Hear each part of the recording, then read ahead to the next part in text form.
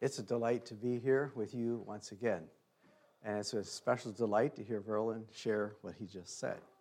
And that's not just entertainment. That's not just personal with him. That's inspirational because of what it told me. Verlin has an identity, not only as a person. He knows where he came from. He knows an awful lot of spiritual investment behind him. And it gives him confidence in that he is a part of a great cloud of witnesses, and he is a part of a mission that God gave him, just like God gave his ancestors. And so that's a privilege. And he has introduced me to something I have to talk to him about later, about all the access and information he portrayed up there. So I don't want to get started on that right now. Let's first of all do our essence, the Anabaptist vision first. All together. The essence of the Anabaptist vision. Jesus Christ, through the Holy Scriptures, is the ultimate authority. Since he is, I order my life in discipleship to him. When others do the same, I enter into a body relationship with them called the church. The church, unique from its host culture, supernaturally it's the love of Christ as it cooperates with him to build the kingdom of God in the world today. Again, the essence of the Anabaptist vision. Jesus Christ, through the Holy Scriptures, is the ultimate authority. Since he is, I order my life in discipleship to him. When others do the same, I enter into a body relationship with them called the church. The church, unique from its host culture, supernaturally demonstrates the love of Christ as it cooperates with him to build the kingdom of God in the world today. This is Saturday night, and I don't want to keep you real long tonight because we need to go home. And I've probably overdone my time the other night, so I'll try to make up for a little bit tonight. And as I meditated on what I had to say last night, and I realized that what I didn't get done tonight, I decided that in light of the fact that there's nobody from a Dutch-Russian culture here, I'm going to just simply drop that story, except for a little bit, and proceed further with the Swiss story. And Verlin has already kind of gone down that track already for me this evening. So lest I get sidetracked too far, I would like to show you something, first of all, from Rembrandt. Some of you recognize Rembrandt as an artist. I just love his work. And I would like to show you a particular picture. Rembrandt knew the Mennonites in Holland, and they were his friends. He was not actually a Mennonite, but the picture I want to show you tonight is a picture of a Mennonite. This is one of my favorite pictures.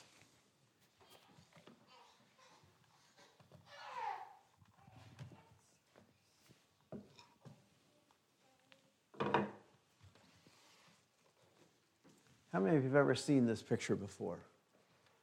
The title of this picture is Mennonite Minister Anslow and Wife. Now, I wish that you could see that better. I wish you could see the whole thing.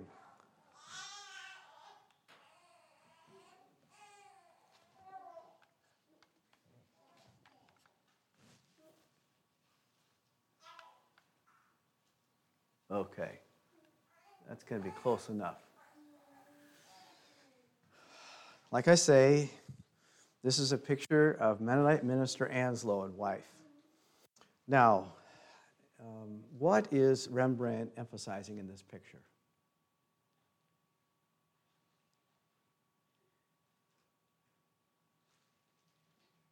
Looks like he's doing some teaching. Yeah, he is teaching. From the Bible. Okay, so you notice that the Bible is here. Yeah? But the focus of this picture is not on the Bible.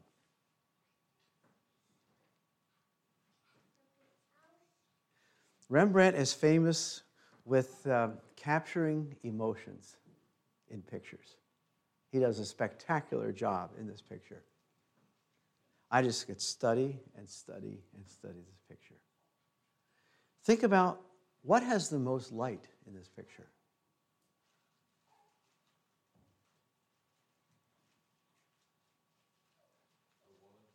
Who? The wife. Yeah.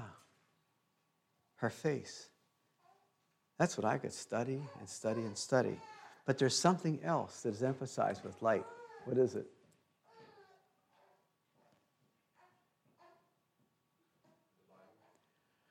Actually not. It is lit, but it's not quite as lighted as something else.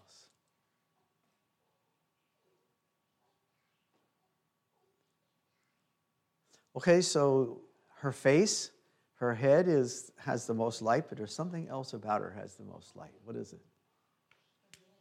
Her hands. Exactly. What is in her hands?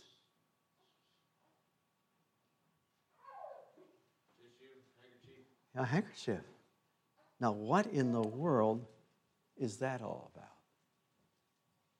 Let me explain to you.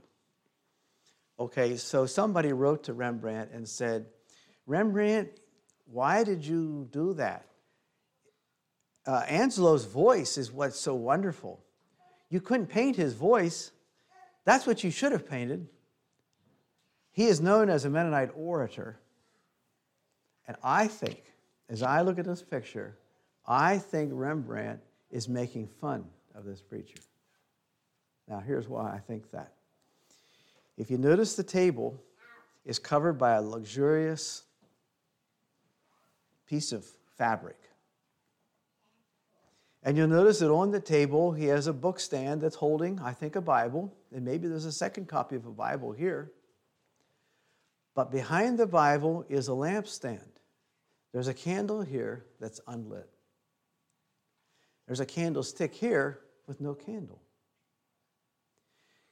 He is explaining something to his wife. Notice he's not looking at her. He's just explaining. See how he has his hand out, gesturing? But what's she been doing? Looking at the Bible. It's not close enough for that. What's she been doing? Ladies, what's she been doing? She's been crying. What I think he's saying, Mennonite minister Angelo, you have all that knowledge. You are a great orator. You can explain everything, but somehow you can't take care of your wife. That's why she has that tissue, or that handkerchief. She's been crying. And if you look and study her face, she's not looking at him. She is looking over here. I have no idea what she's thinking. Okay, so this picture represents the Dutch Mennonites. These people were Waterlander Mennonites. These people were the first people after persecution stopped to get wealthy. And the wealth shows up in this picture. But somehow their wealth did not take care of everything. And there's a whole story here that I could give that I will just not give tonight. What I have to say tonight is maybe a bit on the other side. So let me proceed with more about some of this other side and show you the second thing about the Dutch Mennonites, and then I'll just leave the Dutch Mennonites. I'm going to spend the rest of the evening on our people. There are two skeletons in the Anabaptist closet, and this is related to the first skeleton. This is from Munster. How many of you enjoy Munster cheese? Okay, Munster cheese is named because it comes from the city of Munster, Germany. Well, Munster, Germany is where the Anabaptists decided that they're going to take over the city because Christ is going to set up his kingdom in Munster. These are true Anabaptists, but they decided that the time had come for them to take up the sword. And so they there's a whole story here. The Catholics and the Protestants, believe it or not, joined forces and laid siege to the city for, 2 years to starve these people out, to bring them to heel. And they broke down a number of Anabaptist principles in order to pursue their ideas. They decided they're going to have polygamy. They're going to have common goods. And there was a king, King John Leyden, who was his word was law. And they gave some people a chance to leave the city if they wanted to, and some of them did get out. But it's just an awful, awful, awful story. People who are willing to violate these principles that we've been talking about just so that they can bring in what they thought was the kingdom of God. Okay? So one of their own people finally betrayed them, and when they came in and captured the city, they killed every Anabaptist they could find, but they took the leaders, Bernhard Rothman was one of them, and they tortured them to death, and then they put them in cages. You see these 3 cages right here? They strung those cages up in the front of St. Lambert's Church in Munster to show the people what will happen if you let Anabaptism go. If you don't deal with them, remember I said the first evening that it was understood as a criminal activity? It was anarchy, and they had to bring this to heel immediately. Basically, they said, if you don't deal with Anabaptists early, this is what they will do throughout Europe. Anywhere they're left to themselves, they will do this kind of thing. And that has followed our people all the way down to 100 years ago. I read John Bunyan, Pilgrim's Progress. I did a term paper on him when I was in high school. And he had nothing good to say about Anabaptists. And I couldn't figure this out until I understood this story. This has been the story that has surrounded our people for hundreds of years until people 100 years ago began to realize that this story is a fringe Anabaptist story. It's not the main line, but it has followed us. Now, if you look in those cages, you don't see any bones anymore today because the body's all rotted away and the cage is also rotted away. But they replaced the cages but no bones, and they are there to this day. You can go to Europe and you can take your camera, and it's still there as a silent reminder to Europe of what Anabaptism will do if you let it alone. All right. That's a rather macabre story right up front. And so I think I'll leave that unless somebody has a particular question about that. Okay. If you say that event happened within the Dutch-Russian line. That's right. Okay. We'll leave that.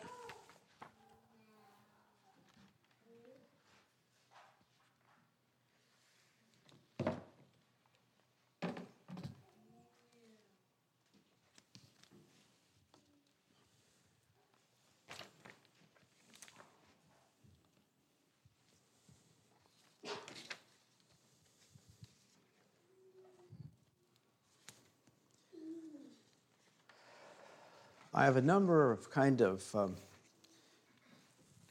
disconnected things now that I would like to bring to your attention.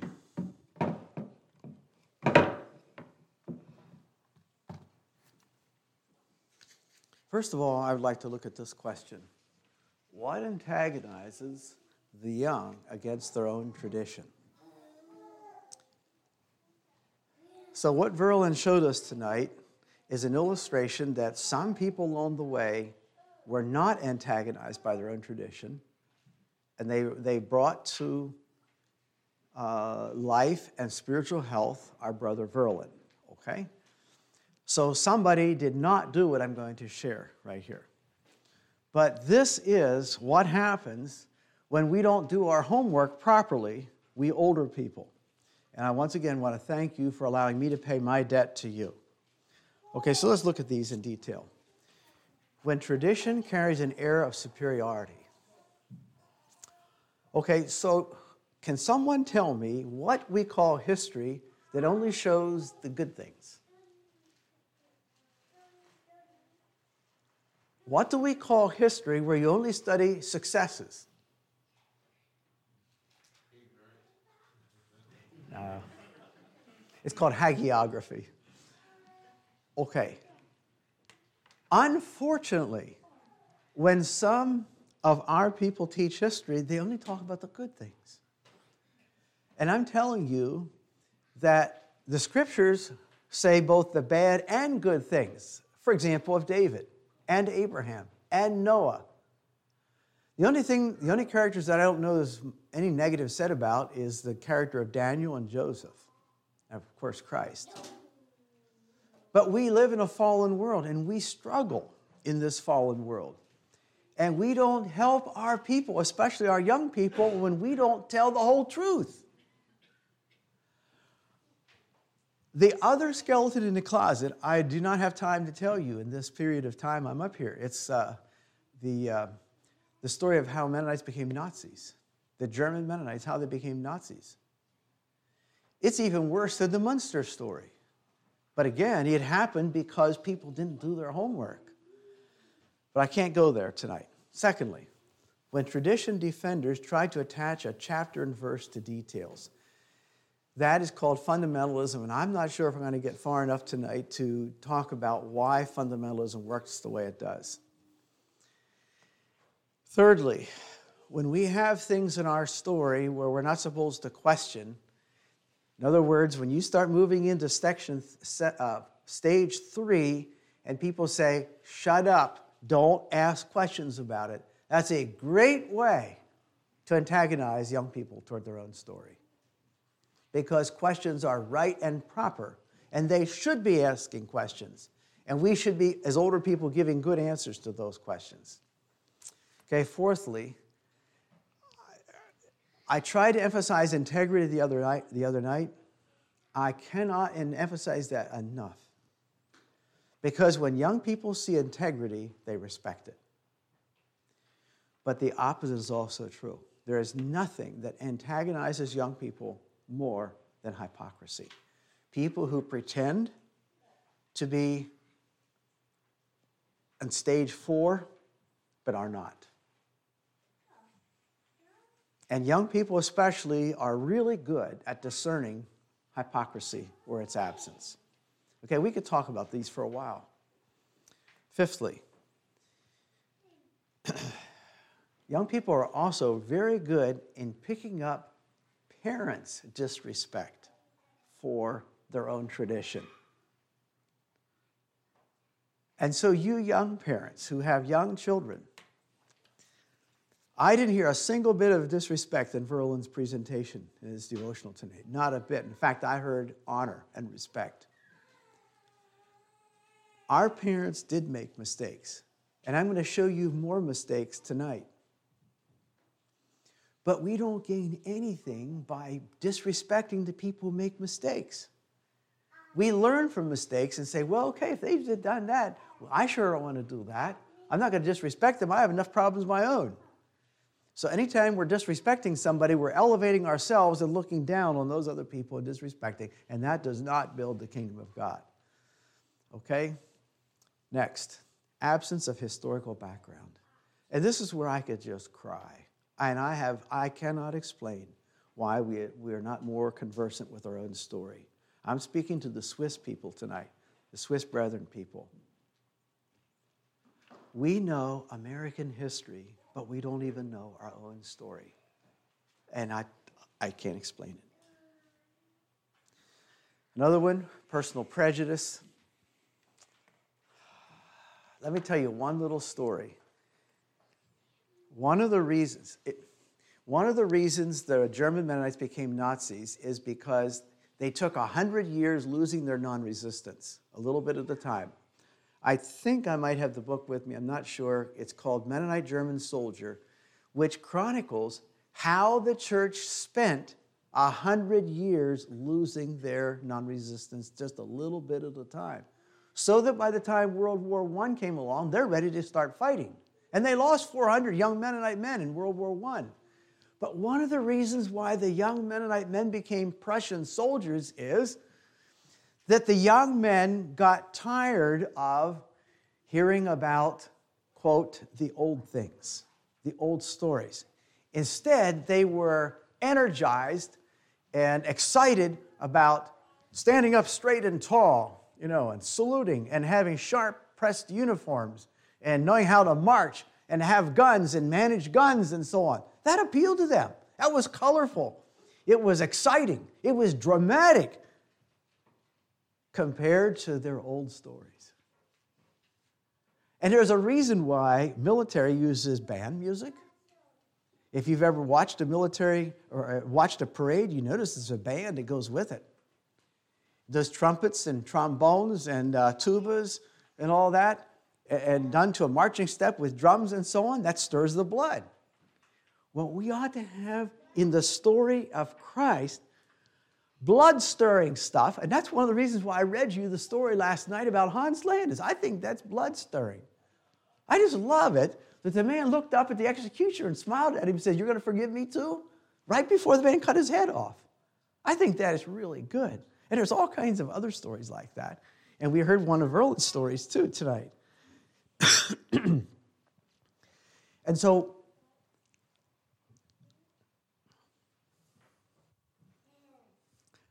I'll just say it the way it is. Okay, so I started teaching Bible school at Calvary Bible School.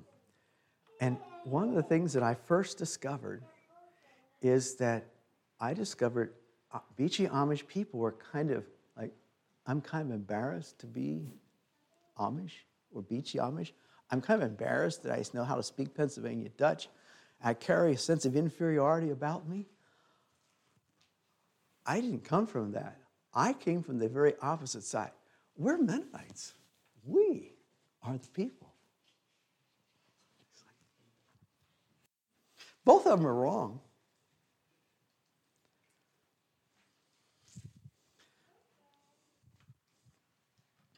All right, I'm not going to comment more about this one. I'll maybe say some more about that later. Only those who remain under the apprenticeship of their tradition have the power to transcend it. Okay, please hear me. I'm 67. When I hear young Anabaptist whippersnappers talking, sometimes I think, they don't know what they're talking about. But I've also learned you don't address it with them because they'll just argue. So it's better just to shut up to start with. The people who are the young whippersnappers are basically saying they have no power to transcend their tradition. Yes, we've been around for 500 years. Yes, we have problems we need to be dealing with. Yes, I would like to do something about it. But no, the answer to doing with those issues is not to run away. The way to deal with those issues is to understand what Jesus says, get up into stage 4 as soon as possible, and with the power of God, correct what I can correct. I can correct it, first of all, in my own life. And I have a family, I can do something about it in my family, and then I can go beyond that.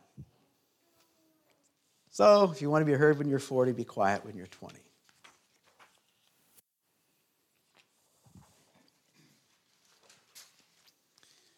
Individuals or churches who have lost sight of their history are experiencing amputation from their historical trunk, and they must die. Their only hope for life is reattachment, and that just is what's such a grief to me.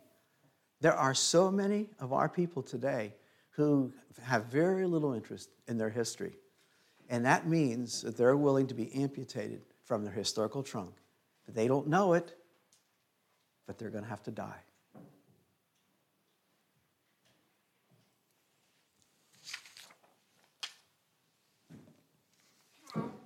How to abandon Anabaptist theology.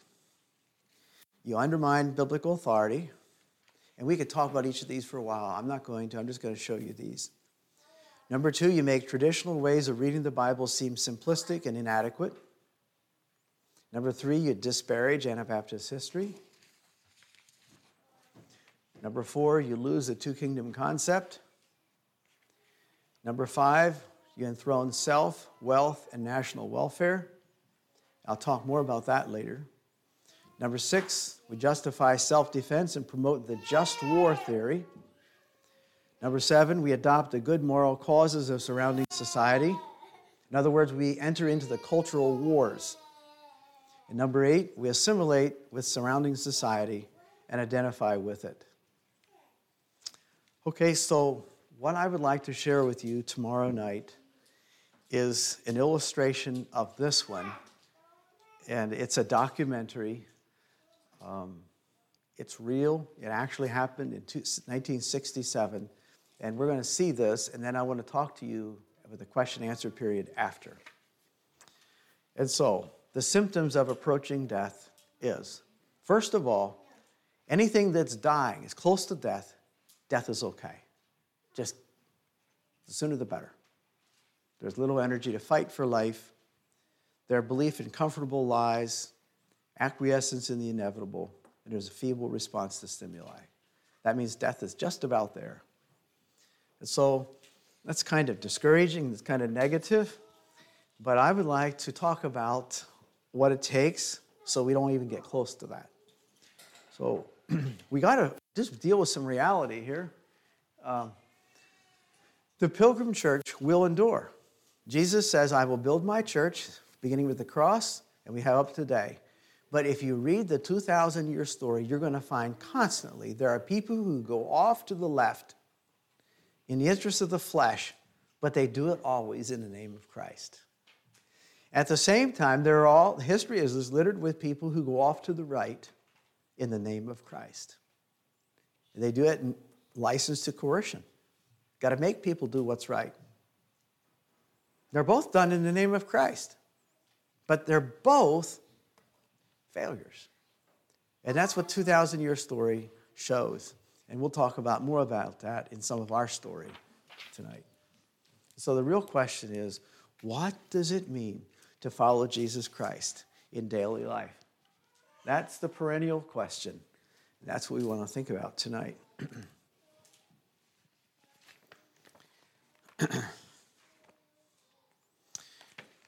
Okay, so think about this with me. The 3 most dangerous threats to faith, first of all, is wealth, because it makes humans feel self-sufficient. And secondly, it's freedom, because it allows humans to pursue their self-interests. And thirdly, technology, because it empowers human effort by enabling them to get what they want. Okay? So we ourselves are our own greatest enemy because of our own native selfishness. The Christian faith calls humans away from themselves to a partnership with Christ to build his kingdom in the world. Okay, so that's the negative side. The 3 best opportunities for faith is wealth, because it meets the physical needs of the deprived. Wealth is only valuable as I give it away. Freedom is valuable because it provides the flexibility to serve deprived people. And once again, I bless you folks here with Anabaptist perspectives and kingdom channels and all that. You are using your freedom to serve deprived people. Technology is the same way. Anabaptist perspectives is harnessing and leveraging available tools to do kingdom work where opportunity presents itself. We are seizing the moment. And I feel really, really good about that. Unlimited kingdom work awaits those equipped with wealth, freedom, and technology. Selflessness serves wherever needs surface, both local and distant. And we could talk quite a bit about what's on that overhead. But it's just quite an opportunity and a privilege to live in a land of freedom because, that's not the norm. Some kind of persecution has been the historic norm for Christianity during its 2,000-year history. Mild persecution seems to provide the best environment in which Christianity can thrive and grow. Both severe persecution, which is Satan attacking as a roaring lion, and peace, prosperity, and freedom, the environment enjoyed by the flesh as Satan attacks as an angel of life, are more difficult for Christianity to handle. And that's part of my story for tonight.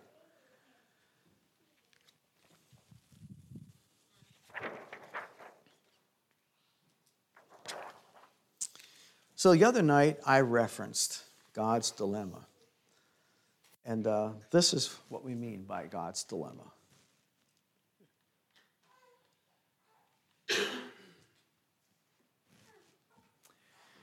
So God is love, and love means giving. And so God gives gifts. But the human tendency is to turn around and face the gift and turn their back on God. When Jesus healed the 10 lepers, how many faced the gift? Out of 10? 9. How many turned back and thanked God? 1. Okay, so that invites us to the scriptures. So turn with me in your Bibles to, we'll look at several different passages here. First of all, go to Matthew 13, and we'll look at verses 44 and 45. This is Jesus speaking a parable of the kingdom of heaven.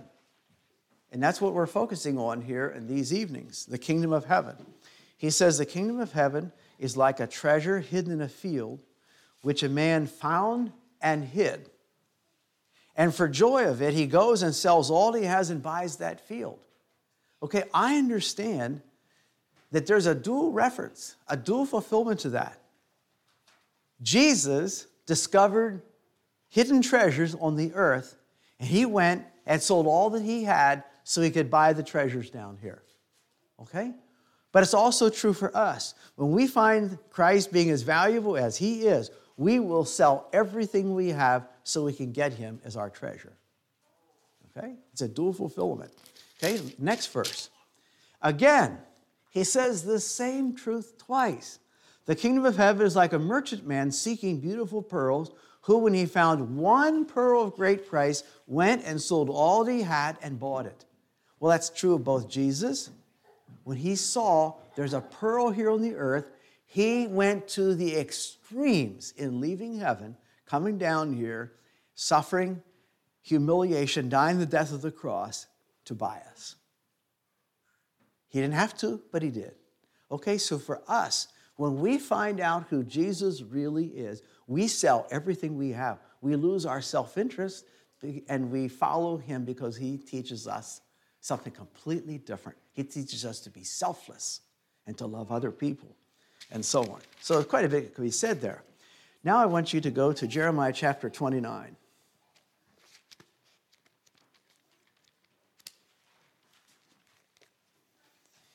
And here I'd like to read verses 4 through 14 to start with. And this is Jeremiah writing to the captives. He says, "Thus says the Lord of hosts, the God of Israel, to all who were carried away captive, whom I have caused to be carried away from Jerusalem to Babylon." This is God speaking. Now he's saying, "Build houses and dwell in them. Plant gardens and eat their fruit. Take wives and beget sons and daughters. And take wives for your sons and give your daughters to husbands, so that they may bear sons and daughters, that you may be increased there and not diminished. And seek the peace of the city where I have caused you to be carried away captive, and pray to the Lord for it, for in its peace you will have peace. For thus says the Lord of hosts, the God of Israel, do not let your prophets and your diviners who are in your midst deceive you, nor listen to your dreams which you cause to be dreamed. For they prophesy falsely to you in my name. I have not sent them, says the Lord. For thus says the Lord, after 7 years are completed at Babylon, I will visit you and perform my good word towards you and cause you to return to this place. For I know the thoughts that I think toward you, says the Lord, thoughts of peace and not of evil, to give you a future and a hope. Then you will call upon me and go and pray to me, and I will listen to you, and you will seek me and find me when you search for me with all your heart." Does that sound like those two parables? I think so.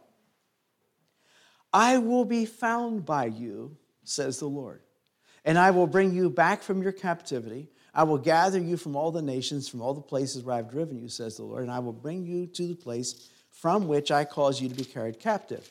Now skip over to verse 19. That's what God says. But there are people who don't agree with God throughout history because they have not heeded my words, says the Lord, which I sent to them by my servants the prophets, rising up early and sending them. Neither would they heed me, says the Lord. Therefore, hear the word of the Lord, blah, blah, blah, and he has a whole lot more curses to give. It's like these people had already seen what God will do eventually. God does mean what he says. I don't want to go that direction. What I want to call our attention to is that God's way of calling people to himself is by wooing. He gives warnings and he gives invitations. He woos. He says, I will be found by you when you search for me with all your heart. God is such a gentleman. He does not push himself on people. He makes himself available for people who pursue him. Okay, so this is hugely important in our story because in Europe, under persecution, our people sought God desperately. But when they came to America, they had freedom.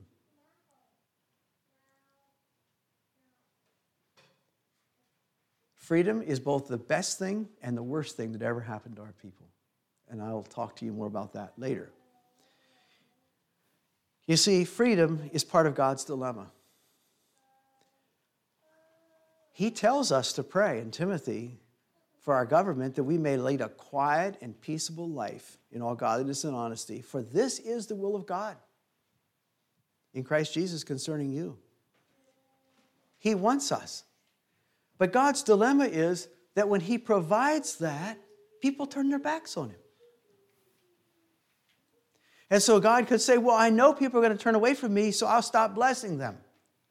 But God can't do that because God is love. He just has to bless. So this is why we call it God's dilemma. We'll let him figure out his dilemma. We have enough of our own dilemma to figure out. Okay, so now God has always been wooing people. And so God gives this message to people. Now I want you to notice something in Isaiah chapter 6. And this is kind of disheartening, but this is what the scriptures say. But I think we need to be real about the story. And so if we start in verse 9 of chapter 6, this is where Isaiah is meeting the Lord. I'll start at the very end of verse 8, where Isaiah says, here am I, send me. And this is what God said. Go and tell this people, keep on hearing, but do not understand. Keep on seeing, but do not perceive. Make the heart of this people dull, and their ears heavy, and shut their eyes, lest they see with their eyes, and hear with their ears, and understand with their heart, and return and be healed. That sounds backwards, but what you would expect. He didn't argue at that point. The question he raises is, Lord, how long shall I do this? And God said, until the cities are laid waste and without inhabitant, the houses are without a man, the land is utterly desolate, the Lord has removed men far away, and the forsaken places are many in the midst of the land. But yet a tenth will be in it, and will return and be for consuming, as a terebinth tree or as an oak whose stump remains when it's cut down, so the holy seed shall be its stump. Tenth. What percentage of the lepers turned back and faced God? What percent? A tenth. Now, in our businesses, are we content with a tenth of a return? The human condition is so poor that that's all God gets. I feel awkward even talking about this. But if you study history, you have to conclude this almost this way. We think that if we're proclaiming the truth, everybody ought to believe it, and it ought to be 100% response. But if you read things like Isaiah here, and you see what Jesus did with his ministry, a lot of talk, but only a few really get it. Only a tenth. In contrast to that, all the dogs in the world perfectly perform God's will. All the cows and horses in the world perfectly fulfill God's will. All the robins and all the hummingbirds perfectly fulfill God's will. All the oak trees and all the stars, everything but the humans. And there's where the problem is. And God knew this from the time he created things, that this would happen, but he was willing to do it anyway. I mean, the picture of God here is so big. He sent Jesus into the world to redeem it. It's so broken that it seems like he's losing 9/10 of it.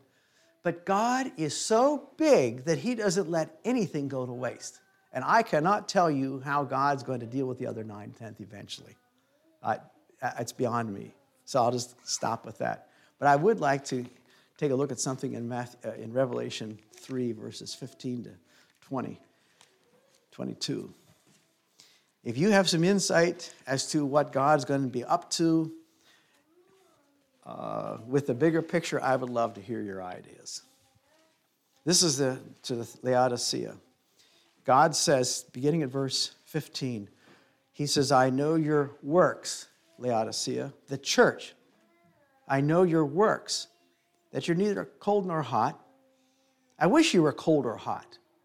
Cold, you would be refreshing. Hot, you're on fire for Christ.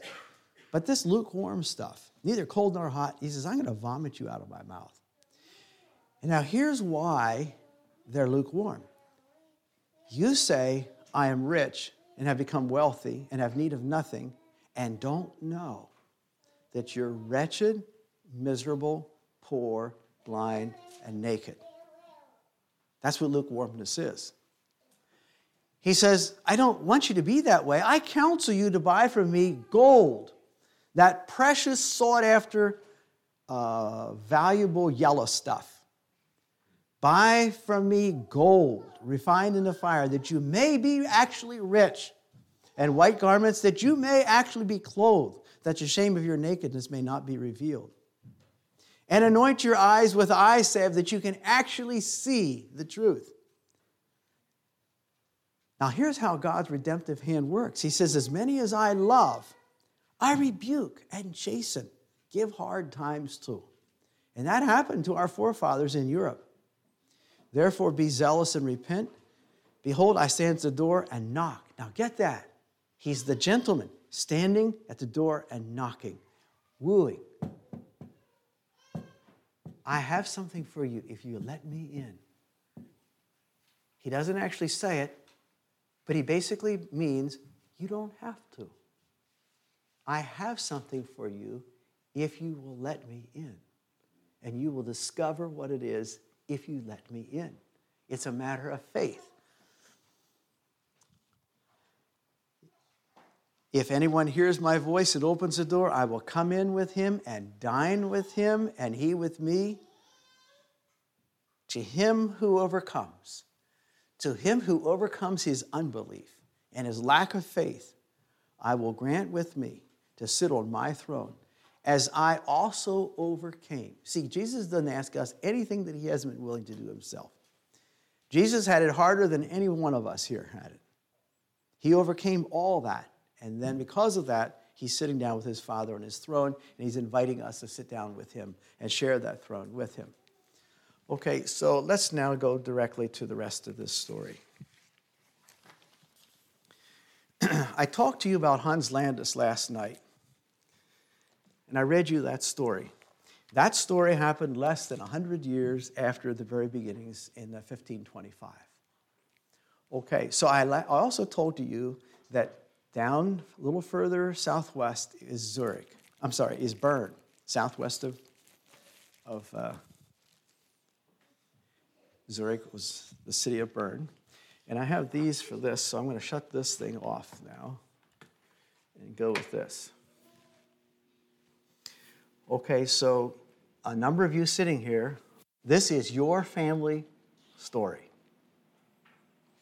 Happened in 1675. This is 150 years after our origins. Or we're going to say it's about 60 years after Hans Landis was killed. When they finally killed Hans Landis, it made such a stink in the locality. That was it. They killed no more because of the stink that made in the community. Okay, so Switzerland, they were desperate to get us out. They wanted to have a Swiss church, a Reformed church that wasn't spoiled by Anabaptism. They wanted to get rid of their Catholicism and have the perfect Reformed church. And we were thorns in their side. And we were bothering them because we insisted on righteousness. Churches that need to be filled with people who are actually righteous, not just people who profess to be righteous and talked religious things, but who were really actually righteous. And you heard what Hans Landis said to the people who were dealing with him last night. Okay, so where did this happen? It happened in Emmental, which is down there by Bern. This is a description of people considered a threat to the Reformed Church of Switzerland. And I talked to you last night about this man, Thorman, who wrote to his own people to convince them not to unite with our people. Persecution was actually increasing when this happened. Okay, so the common people in Canton Bern revered the Swiss brethren and spoke openly about their business integrity and moral purity. That was in stark contrast to the Reformed Church. The local people said the Swiss brethren were the best, most pious, dead-to-the-world Christians anywhere. They were persecuted and were therefore genuine. They increased in number in spite of persecution.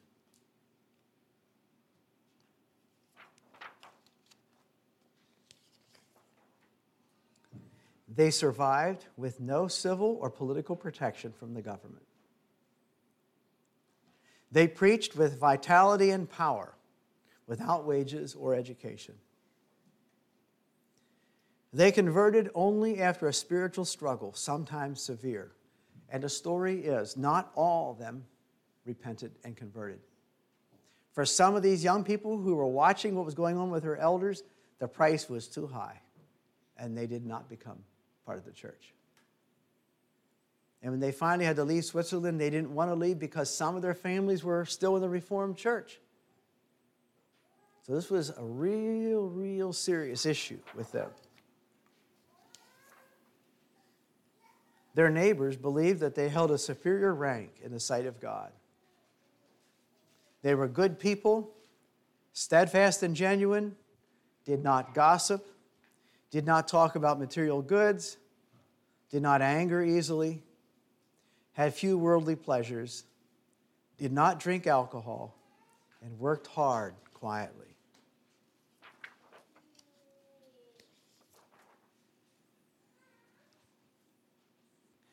The Swiss brethren complained of lax local area churches as permitting sinners to profess repentance while continuing in their sinning ways, thus allowing a shallow conscience. No restraint against the hypocrisy of a declared repentance and an unamended life that followed. That was Swiss brethren reflecting on their Reformed friends. They took a very serious view of sin as corrupting and deadening influence in human life. They measured all their faith and practice through the prism of Scripture. And they used the ban to discipline members who strayed from a high standard of moral living. And if you want to check me out and learn some more, get this book, They Harry the Good People Out of the Land, which is taken from this book by George Thorman. And here's what it caps off. When the people were being pushed out of Switzerland by the Swiss government, they didn't want to leave because this is what they said. Our church is blooming as a rose among thorns. Let's love that.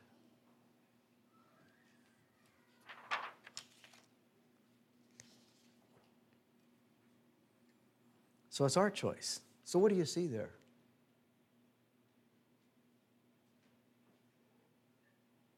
What do you see? Someone raise your hand. What's it say? It's our choice. What? Yes, it's victory, V-I-C-T-O-R-Y, but defeat is also possible. It's our choice.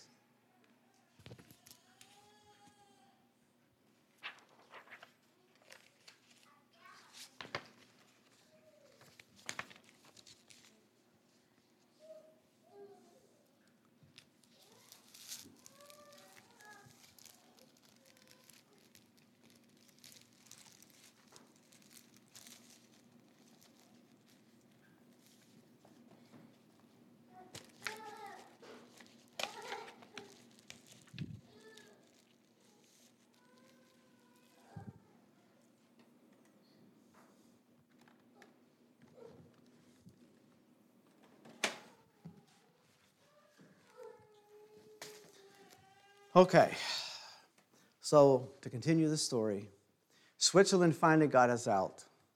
They put the screws on tight enough that they got us to move to the Palatinate. And when we got to the Palatinate, the rulers there said, we're tolerating you. We really don't want you, yet we do want you, because the 30 Years' War had gone through and devastated the land. And they wanted these Swiss people to come in and build their farms, get rid of the weeds, build the broken farm buildings back up, have livestock, have pastures, till the land, and they did. But they made a rule. They said, anytime the original owner wants it, he can get it back again at the original price. All the labor you put into it, that's your problem, not ours. It's called the right of retraction. But they were willing to do it because they didn't have any place else to go. They made a second stipulation. They said, you're not allowed to meet in any greater group than 20 families. And you're not allowed to make any converts from any of the people around you. We are tolerating you people. You're not allowed to increase. And part of the reason they did that is because of what happened in Munster. It's like a love-hate relationship. They wanted them to rejuvenate the land, but they didn't want them because they were Anabaptists. So we went. And we were there for a few years. And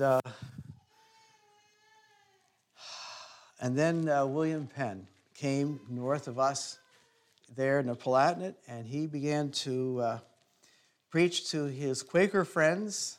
And some of those Quakers, some Mennonites converted to Quakerism, especially in the northern part, up by Krefeld. And he was opening up his land in Pennsylvania at the same time, and he invited his Quaker friends to come over. And Pennsylvania was established in 1683. And in 1707, some of these Quakers got Mennonites to come over, and they checked it out, and that's part of our story. And once that happened, it's like there was a push out of Europe because of all the persecution, all the economic hardship. They could barely make it. They were so poor that it took the Dutch Mennonites to provide the finances to get them across the ocean. And once our people found out that the Swiss will pay our way, the Dutch said, of course, not too many of you, but we didn't listen. Once we found out that they would actually do it, we came. They said, stop. We came some more. Stop. We kept coming. And they said, stop. But we kept coming, and they kept paying, and they kept paying, and got us across. That's how we got here. And that's one of the reasons we're called Mennonites. It's because these Mennonites paid our way across. Like I said the other night, we're not really Mennonites. We're Swiss brethren. We're called Mennonites partly because of that, and partly because we adopted the Dordtje Confession. Okay, so here are the reasons for the first Swiss-German migration. We started coming in 1707, and we kept coming, boatload by boatload, until 1760, when we had to stop because of the French and Indian War. Once the war started, you can't have boats bringing people in the high seas. Okay, so here's why we came. There was war devastation in Europe. There was heavy taxation over there. There was extraordinarily severe winter in 1708 where even some of the trees died. There was religious quarrels going on, but not persecution. And part of those quarrels, the Amish separation, people were still feeling that. By the way, when we started coming, when we got on the boats, when they put us on the boats to go down the Rhine River, when some Amish people discovered there were Mennonites on board, they got off. They wouldn't ride the same boat. That's how strong the feelings were yet at that point. The amazing thing, when they came across over to this country, they settled next to the Mennonites in Lancaster County, but not among them. And there's a traditional line in Pennsylvania from Lancaster to Intercourse is called 340. The Amish settled south of 340, and the Mennonites settled north of 340. Right next, but not among.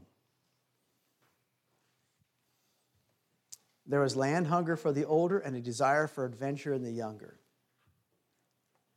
And there was liberal advertising by colonial proprietors. In Pennsylvania, especially William Penn, come over. You can have the good land. And whenever some of our people went over, do you know how they discovered what the best land would be? None of them were there before. How can you tell which land is the best land? Someone tell me.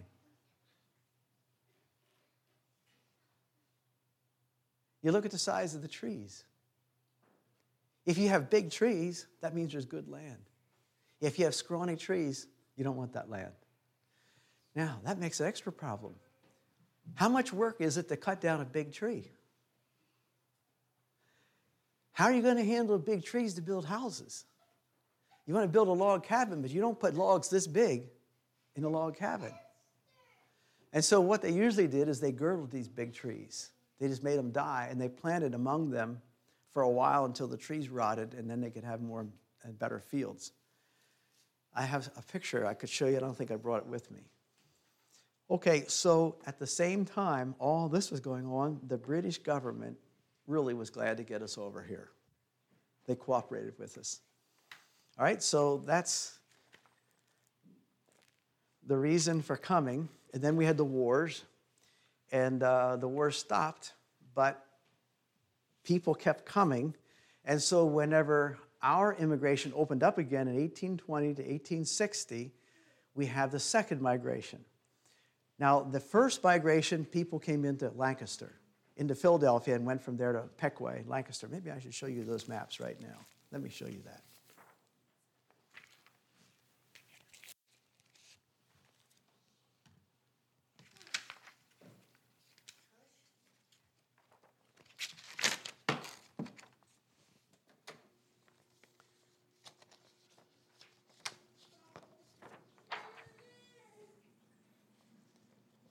Okay, so the first wave people landed here in Philadelphia, and the land that William Penn had for them was right in here. See the Pequea Creek? That's where they started. And it wasn't too long, and more people came, and that got full. And so their first path of migration was going west through Lancaster, down by York, and out here by Gettysburg and to Chambersburg and down through the Shenandoah Valley. That was their way west back in those days. And any place you saw these mountains here was where the Indians were. Maybe I'll just tell you a story. You all know about the Jacob Hostetler story, which happened up here by Charlottesville, right there. That's where the Indian massacre, the Hostetler massacre was. Okay, let me tell you a story about what happened here about right in here, right near Wrightsville. This is really special to me because my wife's family land was right there where this happened. William Penn said, I want to keep part of this whole thing for myself. He was selling off a bunch of this land, but this land back in here along the river is called Penn Manor. It's called Penn Manor to this day.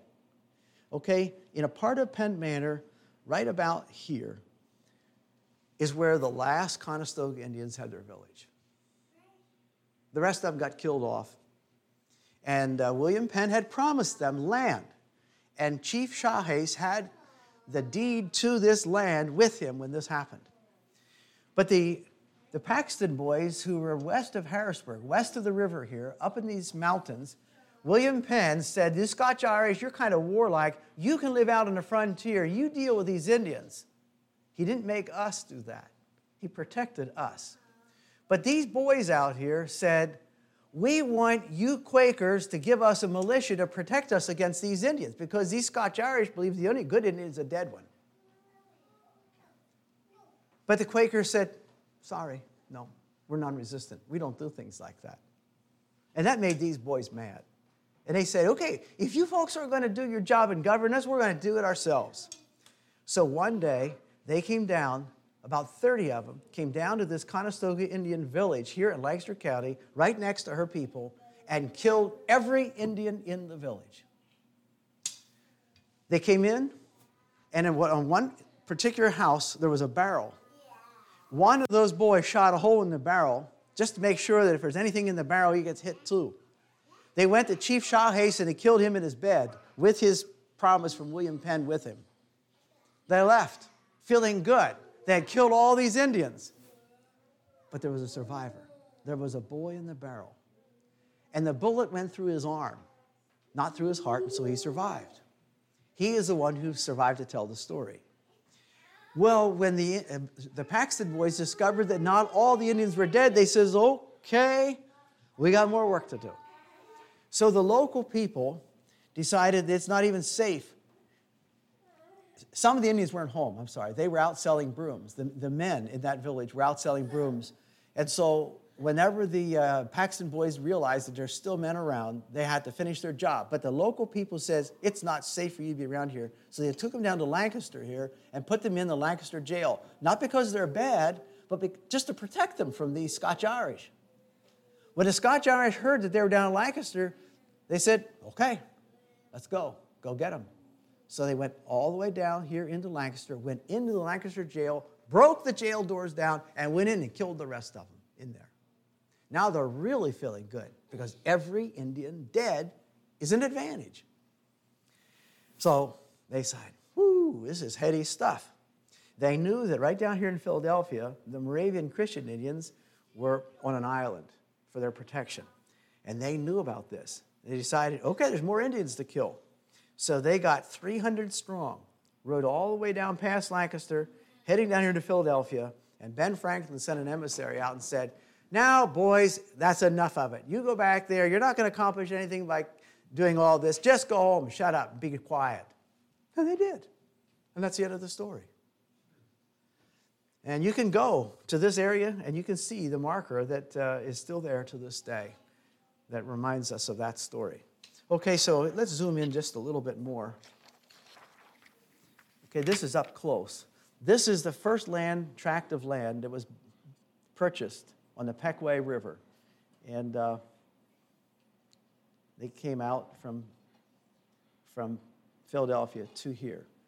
When Barbara and I lived in Pennsylvania, before we moved to Texas, we lived along the Conoy Creek. We lived at Bainbridge. We lived about right here. You see Paxton? It's called Paxtang today. And here's Harrisburg. Here's Lebanon.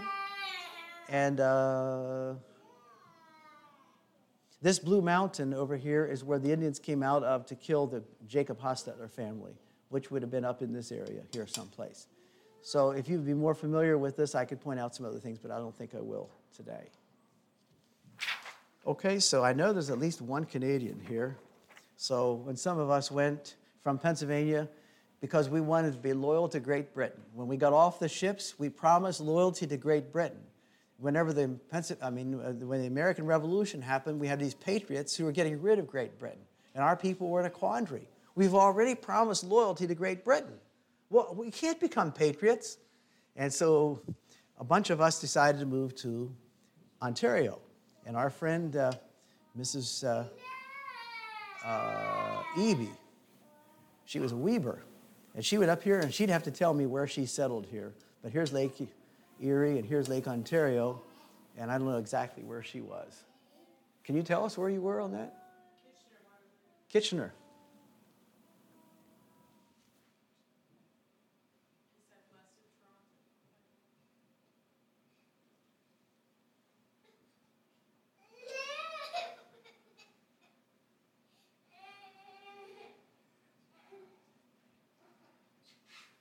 Okay, maybe you could point out to us later where that is exactly. But that's her story anyway. Okay, so in conclusion, I wanted to stop early tonight. In conclusion,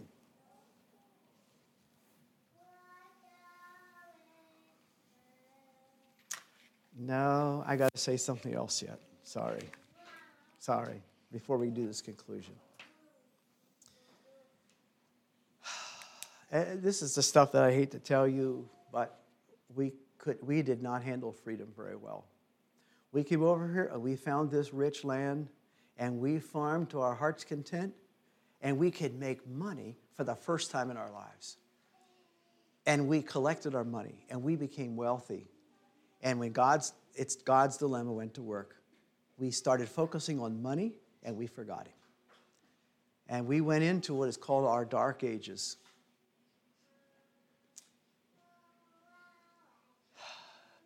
In Europe, we knew how to be subjects, but when we came to Pennsylvania, we're citizens. In citizenship, every person is a part of the government. If you're a subject, you obey the king. You obey his ministers. But when you're a citizen, you are the government. So we tried voting for a while. We liked these Quakers who kept the peace. So we voted the Quakers in. The Quakers stayed in office because the Mennonites and Amish voted for them. But the Scotch-Irish got to be too strong. They finally threw the Quakers out. And, of course, we shut up after that. We tried politics one time and didn't work, and so we were out. Except that throughout the story in the country, not all of us stopped voting. And so we have a voting record. John F. Funk, when it came to the Civil War, he was a great Republican. He went to Republican political rallies. He'd throw his hat up in the air and shout, "Huzzah," and so on. He'd go to torchlight parades. He got a new suit. His wife didn't like him wearing this new suit because the sparks from the torchlight parade would burn holes in his suit. And so, but when he met Christ, that all stopped.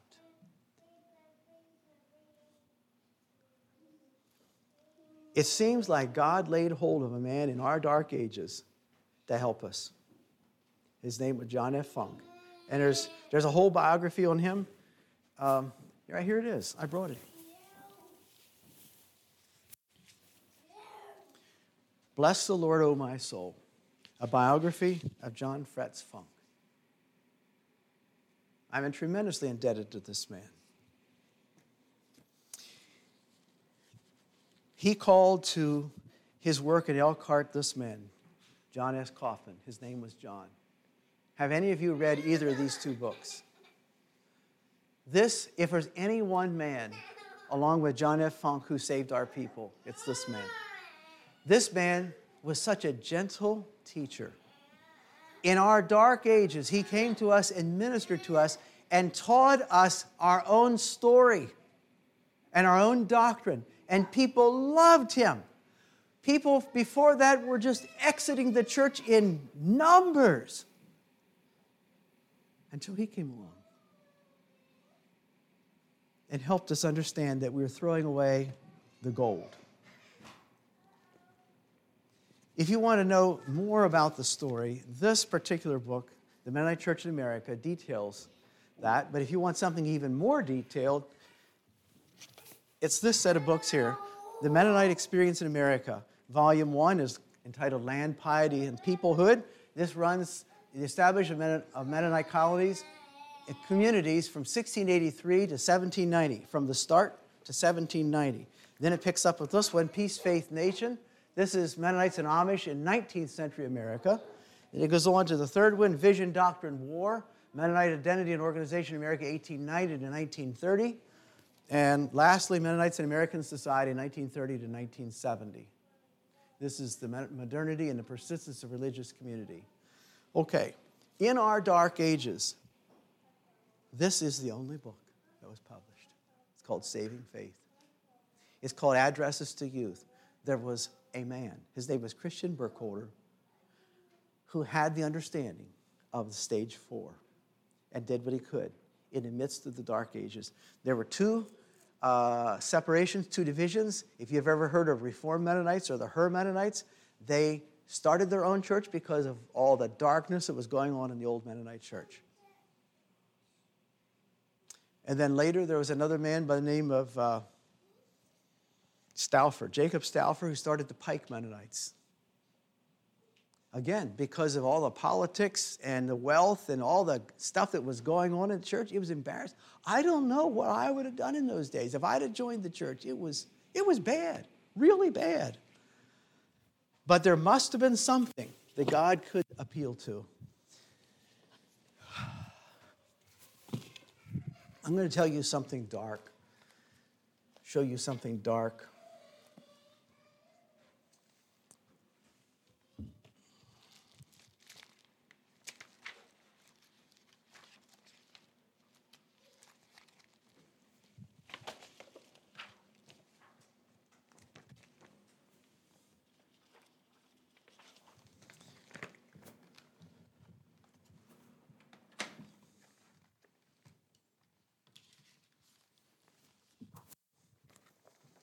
Okay, think about coming across the ocean.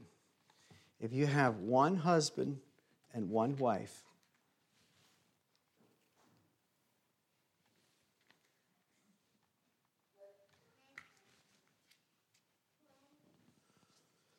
and they have children at the rate of 4 children per family. One husband and wife, first generation has 4 children. Second generation, there's 16. Third generation, there's 64. Fourth, 256. By the 10th generation, they're 1 million strong. I am the 10th generation from the coming across. Now think about, there were thousands of us who came across. What should our numbers be? Suppose that there were 3,000 Mennonites who came across. By this rate, what should our numbers be today? What should they be? Do some math. 3 billion. Are we anywhere close to 3 billion? Of course not. There's other reasons for that, but here's the saddest reason. If you have, we'll say that same couple came across, the blue here represents faithfulness, a faithful couple, and they have 4 children. The blue is faithful. 1, 2, 3 faithful, 1 unfaithful. And you have that same ratio. In the second generation, 1, 2, 3 faithful, 1 unfaithful. 1, 2, 3 faithful, 1 unfaithful. The unfaithful will most likely have all unfaithful children. And this one, 1, 2, 3 faithful, 1 unfaithful. By the third generation down here, there is a total of 39 faithful and 45 unfaithful. That explains why we had the tremendous losses in our country. And the tremendous losses are all related to God's dilemma. And those books that I shared with you trace the story of how that worked out. So I'm just going to conclude there. I know it's a very sad note to conclude on, and I'm not even going to show you what I was going to show you earlier. So thank you for your attention. Before I sit down, is there any particular questions you'd like to raise? When they came across, you said that they were very poor. The Dutch paid for their passage. How did they attain land in Penn Valley or Pennsylvania?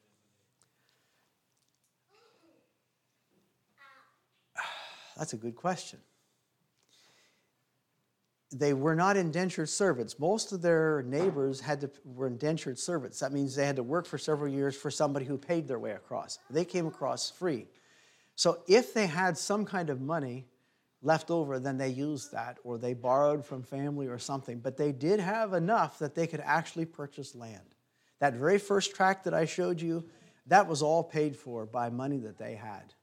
In fact, those very first people might have had enough that the Dutch didn't have to sponsor them, that first group.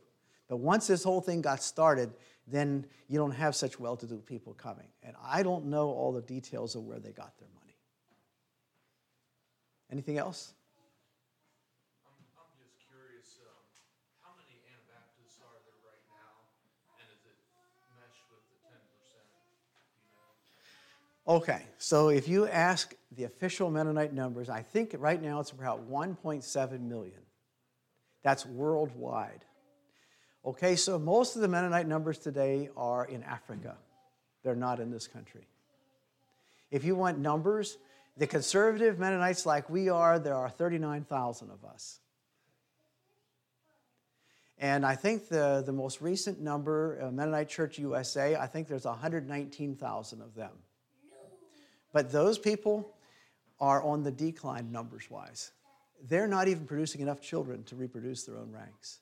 Their rate of childbirth, I think, is 1.4 children per family. And they are losing their young people. Their young people are not staying. And so they are decreasing in numbers. It's the conservatives who are actually increasing in numbers today.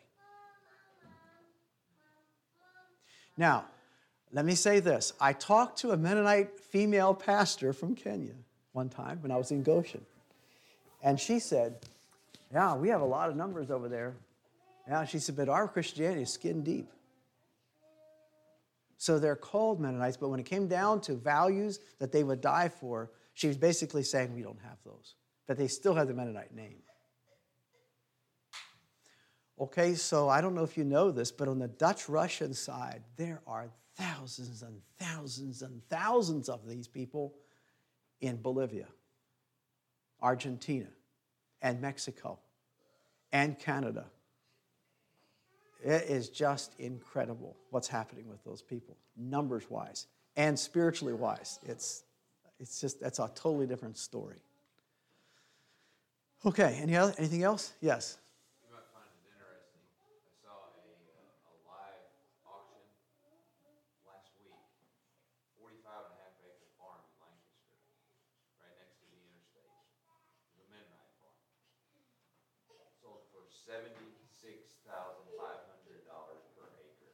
$3.5 million for 45 acres. Mm-hmm. Mm-hmm.